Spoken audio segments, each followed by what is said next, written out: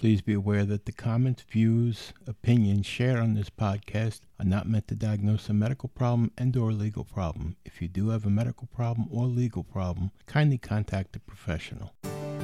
Welcome to An Apple a Day, a podcast, a resource, a community. Share your experiences and learn from others as we overcome barriers and learn to live a happy, healthy life with a disability. Welcome to the community. Here's your host, Jimmy Apple. Welcome to another episode of An Apple a Day. I'm your host, Jimmy Apple. Hey, how you doing today, my friends? You feeling good? You feeling strong? You feeling better than you did yesterday? Excellent. Thanks a lot for stopping by today. I'm really happy you did because I got some good information I want to share with you. Some of it comes, first of all, from Medicare. You're going to be blown away by some of it. Some of it you probably already know, but we're going to share it here anyway. And another thing I want to talk to you about is this time of year, people start getting antsy about money. You know, the holidays, and they want to start making money, and they want to start finding money wherever they can find it. And people start toying with the idea of working and doing whatever. So I want to talk to you about that. But before we start, I want to remind you, An Apple a Day is brought to you by www.famousapple.com. Famousapple.com is the home site for this podcast. So you get a minute, go over there, check it out. We did some working on the website this past week. We got more work to do on it, but go over there, check it out, let us know what you think. And if you want to get a hold of me, you can reach me by email at jimmy@famousapple.com. That's jimmy@famousapple.com. If you have a question for the administrators, you can contact the administrators at admin@famousapple.com. That's ADMIN@famousapple.com. Hey, a while back we talked about keeping a journal, about how you're feeling on certain days, what the doctors are telling you, problems that you have that you want to remember to tell the doctor, reminders for your next appointments, your next doctor's appointments, medication changes, all that stuff. Well, we're getting towards the end of the year now. We're in October, and you should be starting to wrap up your notes from this year. You're not finished with them yet, not by a long shot. You still got a couple more months to go, but you should start wrapping things up, going over everything, make sure that you have it all down. You haven't missed anything during the year. You have to get a book to start your new journal for 2020. 2020, can you imagine that? Make sure you're up to date with everything. Refresh yourself with everything that went on over the year. You should read through it and start preparing for 2020. It's a good thing to do. It reminds you of where you've been, and it helps us to prepare for the future, where we're going to, where we're heading to. Like I said, a journal is an invaluable tool in your healthcare because we can't remember everything. Plus, the medication that we're on sometimes makes us a little bit forgetful. Plus, just life in general, we can forget things that have happened, early on. So having a journal is very important. It's very proactive towards your healthcare. And it's a tool that you can work with your doctor or your therapist with. So if you're not really sure how to keep a journal, we will definitely go over journaling again next week. But think about it. Keep it in your mind for those who do the journal. It's towards the end of the year, so start thinking about wrapping it up. Get a box, put your journals in a box, and start preparing your new journal for 2020. The future is here. Oh boy, are you ready for it? I know I am. All right, I want to move on here. We're going to discuss a message from Medicare.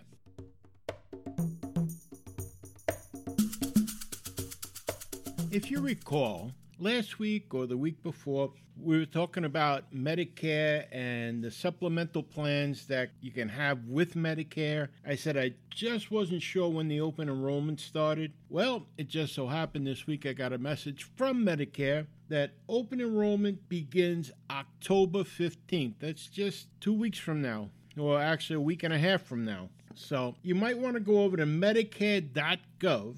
Check out Medicare's Plan Finder to compare options. You can shop for plans and feel confident that you're making the choice that's right for you. Now, Their plan finder is mobile friendly. It works on your smartphone, it works on your tablets, and any other mobile device. So go over to Medicare.gov, that's Medicare.gov, and check out their plan finder. And you'll see you can get these supplemental plans. And believe me when I tell you, the supplemental plans really do work. And you can either get ones that you have to pay a small monthly fee for, or they even have ones that are free. But you really have to dig into it and look at both plans. Sometimes the free ones may be better than the ones that you're paying for, and other times it's well worth to pay a little bit more to get the extra benefits. You have to weigh it for yourself, which one works out best for yourself. But check out that Medicare Plan Finder. And something else from Medicare. Don't forget to get your flu shots. That's right, it's that time of year,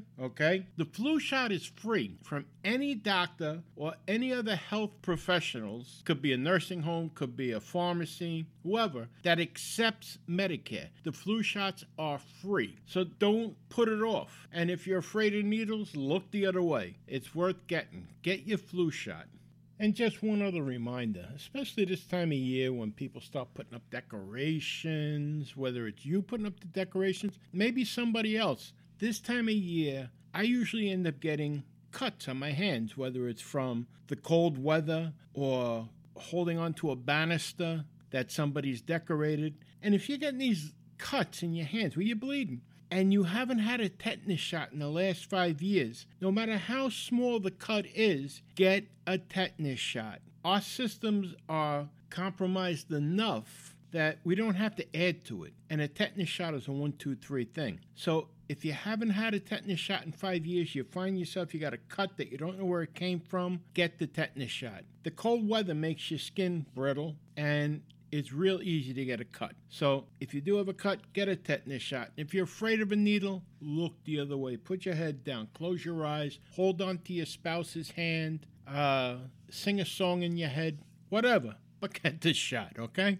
All right, let's move on to something else.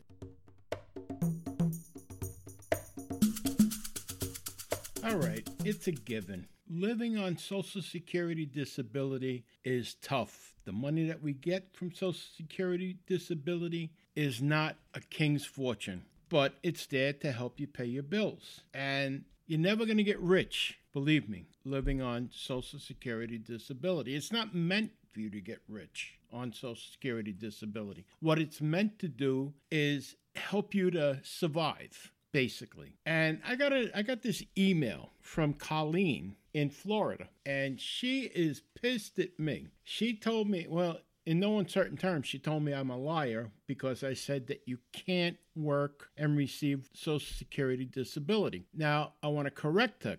Colleen, I never said you can't work and receive Social Security disability. What I said is you can earn extra money each month up to a certain amount. After that certain amount, it becomes gainful income or gainful employment. And it has to be reported to Social Security disability each month. And once you surpass that threshold, you're into that period, what they call the honeymoon period of returning to work. You're allowed to receive Social Security disability benefits for a certain amount of time while you're returning to work and receiving your full pay. And you're also allowed to keep your Medicare benefits while returning to work. It's there as a safety net to help you get back into the workforce. Social Security isn't trying to keep you disabled, as they said in this videotape that she sent to me. They're not trying to keep you disabled or dependent on them. Social Security disability helps you to get back into the workforce. They'll retrain you. Now, she did say that she took a college class, got college credits or a certificate or something in this video to become a gardening greenhouse manager. Now, she also said that she suffers from fibromyalgia and Epstein-Barr syndrome. Why would you take a class in a physical job that you can't physically do? Does that make sense? It doesn't to me, but she did. And then she was saying she's going to school 3 hours a day, then working in a florist 3 hours in the afternoon. If you can do all this 3 hours a day here, 3 hours a day there, plus I'm sure there's travel time in between. So you're looking at 8 hours a day that you're out, up and down, in and out with the public. Why doesn't she just return to work, period? I don't understand why people feel that you're receiving Social Security disability, this is where you want to stay. Why would you want to stay there? If there's a way for you to get back into the workforce, why wouldn't you? Like I said in the beginning of this segment, Social Security disability is not a king's ransom. Believe me, if you're on it, you know it.